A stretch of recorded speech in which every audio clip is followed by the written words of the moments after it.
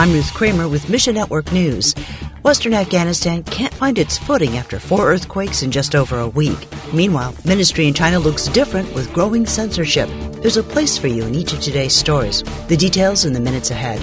We'll begin today with the question, when will the next earthquake strike? It's on everyone's minds in Western Afghanistan after the 4th 6.3 magnitude earthquake in just over a week. The latest quake on Sunday left 4 people dead and over 150 injured.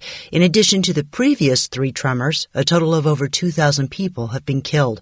Mike with Global Catalytic Ministry says they're in touch with local ministry partners in Afghanistan. I recently talked with one of our disciple makers, and I was like, what are you seeing in the ground? Is there any God stories that you can share? And the person was shook and was like, all I see is death and devastation. And they sent me pictures of just rows of children dead because of the earthquakes. Afghan Christians are being Jesus' hands, mourning with those who mourn. We make disciples in the darkest places and beyond, sharing the gospel in a specific way, in a way that we can operate in these persecuted areas without being captured or identities revealed. And we walk with people through their struggles. We really start with conversation. And once we go through a simple conversation into a serious and a spiritual conversation, then their struggle is revealed, their God need is revealed. And that's really where we start. Pray for gospel comfort in Afghanistan. Then, Russian-speaking Jews who escaped to Israel from the ongoing war in Ukraine now face another war front. But God is raising up these Jewish believers to reach those fleeing from Gaza and other areas with the hope of Jesus. Eric Mock with Slavic Gospel Association says, these are churches that are planted by past and current immigrants. We have already been helping them purchase aid and prepare hot meals. They're literally either on the street or in different locations, giving people places to sleep, giving people food. And the great part is they're communicating the gospel of Jesus Christ.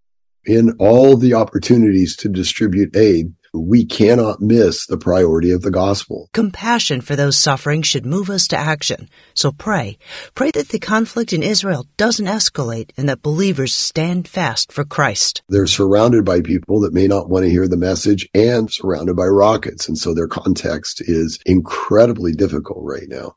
Be praying for them to have the bravery of Daniel, that they would be inclined to pray and proclaim the gospel rather than shrink back.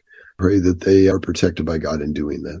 And finally, in China, where proposed restrictions to free speech could potentially put up barriers for Christians to learn, read, and preach the Word of God, leaders in Christian churches are needing to be equipped for leadership in a new age. Kurt Rovenstein with Bibles for China explains. And we had a conversation with some of our Chinese folk about how difficult it is to find good preachers that are founded in the Word of God and understand the value of the unaltered Scripture, and that we're not Chinese and then Christian, but we're Christian and then Chinese. In a post-Mao Zedong China, a void of Christian leadership exists, which often makes the job of organizations like Bibles for China more difficult. I think we have to have a twofold approach to our mindset to China. Number one is we have to be wary of what's out there. However, we must also embrace what is available. Ministry in China is going to be messy. And so embrace Bibles for China and other ministries that are doing their best in a difficult circumstance to take advantage of whatever opportunity God has given them. Second, pray for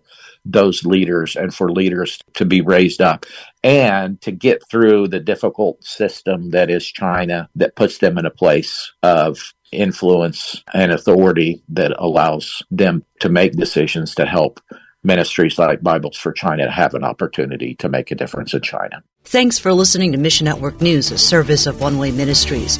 We're listener-supported by people just like you. So by giving to Mission Network News, you enable us to keep the stories of God's kingdom coming. So join us here on Facebook, Twitter, or Instagram. You can also find us on Alexa, iTunes, or TWR360. Look for links at missionnews.org. I'm Ruth Kramer.